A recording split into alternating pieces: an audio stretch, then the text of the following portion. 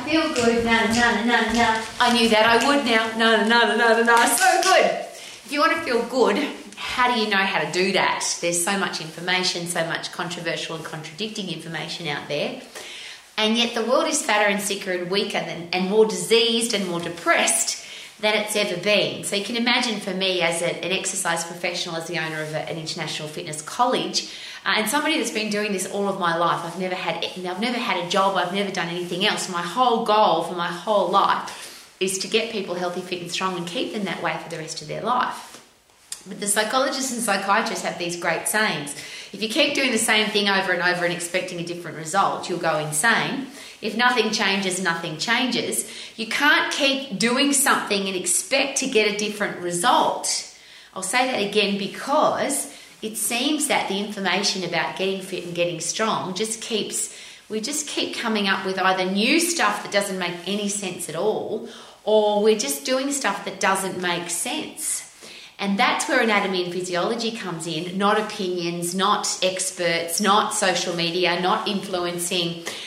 If you go back to the basics of anatomy and physiology, what is the body made of and how does the body work? It's not that complicated. There's another great saying, if you don't get away from the basics, you'll never have to go back to basics. And some people say that basics are boring. But when it comes to the human body, the basics are get fit. To get fit, you've got to get puffed. To get strong, you've got to overload. And after that, I'm not sure why we get so confused. Get puffed and you'll get fit. Overload your muscles and bones and you'll get strong. Now, the only thing that I like to wrap around all of that is if you don't do it safely, you'll get injured. And if you're injured, you can't do it. So you can't get puffed if you're injured, and you can't lift heavy or you can't overload your muscles and bones if you're injured. So why do we give people exercises that injure them? I don't know. It doesn't make any sense to me.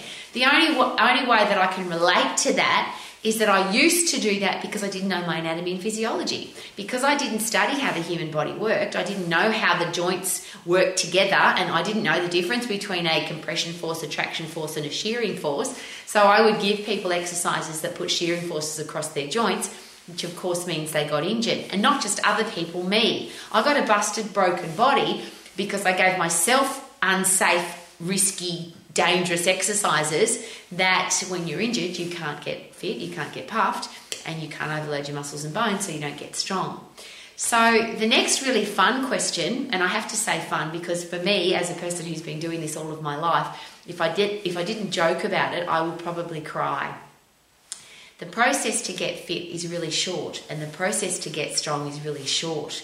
And yet it seems that people think I've got to do hours of exercise, I've got to do a 45-minute class, I've got to run for 30 minutes, I've got to walk for an hour, I've got to go to the gym 3 times a week and do 15 exercises, 3 sets of 10.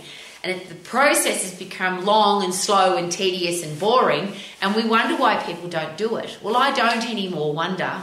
I know why. Why would you do something that is long, slow, boring and tedious?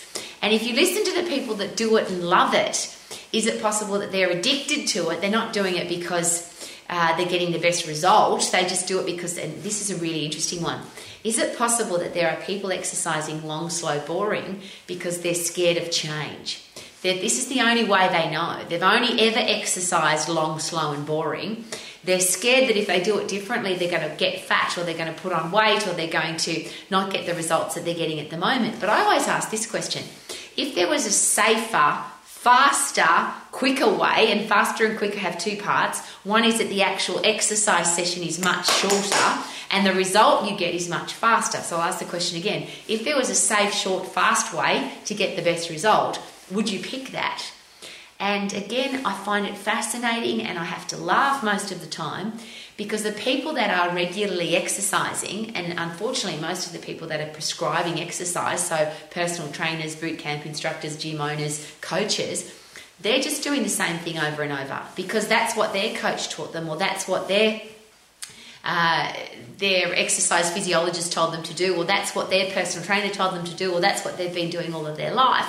They just keep doing the same thing over and over. If nothing changes, nothing changes. And I share that with passion and enthusiasm because our world, and I'll say it again, is fatter, sicker, weaker, more diseased and more depressed than it's ever been. We have to do something different. If we keep telling people to go to the gym 3 times a week for an hour and do 15 exercises, 3 sets of 10, you might love to do that, but 90% of the population doesn't. And I didn't pull that number out of my backside. 9 out of 10 people don't ever want to go to the gym. 9 out of 10 people are not getting a result that they want from whatever they're doing. And according to the statistical people that ask the questions, they will share with us that 40, if not 50% of people, which is half of the population, are actively choosing not to exercise. They don't want to go to the gym, they don't want to go walking, they don't want to play sport, they don't want to do anything. Because is it possible that we've made exercise long, slow and boring?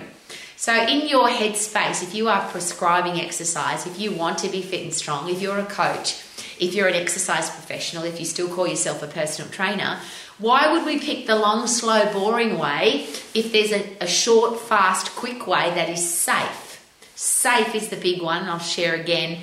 How can we possibly get people fit and strong if they're injured? If people are in pain, if something hurts, they don't want to do it and they probably will never want to do it again. So could we stop doing stupid exercises? Probably not. People just keep doing them. And some of the stupid exercises keep re-emerging. Things that we thought we got rid of in the 70s, 80s and 90s have come back now and people are going, oh, look at this amazing new exercise. And I'll just ask some very personal questions for you to consider yourself. If you want to be fit, you want to be strong, you want to be lean, you want to have a stack of energy. Does the human body work as a human body? Does it work better in the upright position or the lying down position? In the upright position or the kneeling position? In the upright position or the seated position? Is it possible that humans are meant to be upright unless we're asleep, but we don't exercise in the sleeping position? We don't do anything in the sleeping, lying down position. So if an exercise puts you lying down, kneeling down or sitting down, surely it's not as good as the one where we're standing up. Now that's just common sense, and of course anatomy and physiology backs me up on that because our circulation's better in the upright position, our brain works better in the upright position, we burn more calories in the upright position, so why the hell would we put people on the ground? If I put compression forces and traction forces through a joint, that's what the human body's meant to do.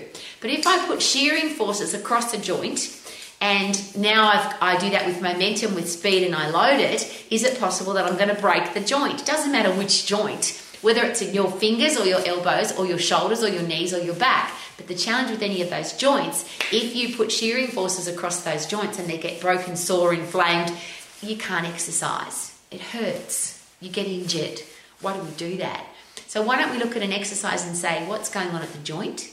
Is it in the upright position? Is it if there's compression forces or traction forces going through the joint, but I do it too many times, will that hurt the joint because I get an overuse injury? And then the ABC of the human body, which is phosphate lactate aerobic system, which is if I'm doing something, where's the energy coming from? What muscles and bones am I using? How long can I stay in that energy system for? What's the fuel source for that energy system? What am I burning when I'm in that system? That's the ABC of phosphate lactate aerobic system. And if I don't know those, should I go back and learn them? Because the only system that puts my body into 100% effort is the phosphate system. It lasts for 10 seconds and it has no waste product. It's the 100% effort system. I'm going to say it again. It's the fight and flight system to get away from a threat. So it's short, it's fast, it's obviously safe because you can't get an overuse injury from a 10-second workout. The lactate system, you can work hard, but it's got this waste product called lactic acid, which makes you feel sick and gives you a burning sensation. So there's another great question to ask. If I give somebody an exercise where they can feel the burn, and you'll hear that all the time, feel the burn, but feel the burn means I'm in the lactate system, which means I'm not burning fat, and I've got lactic acid pushing up against my nerve endings, causing pain, and for some people, making them feel sick. So why would I do that to somebody who doesn't like to exercise? Why would I do that to anybody? I'm fit and strong and I hate working in the lactic system because I don't like lactic acid. It makes me feel sick, makes my muscles burn.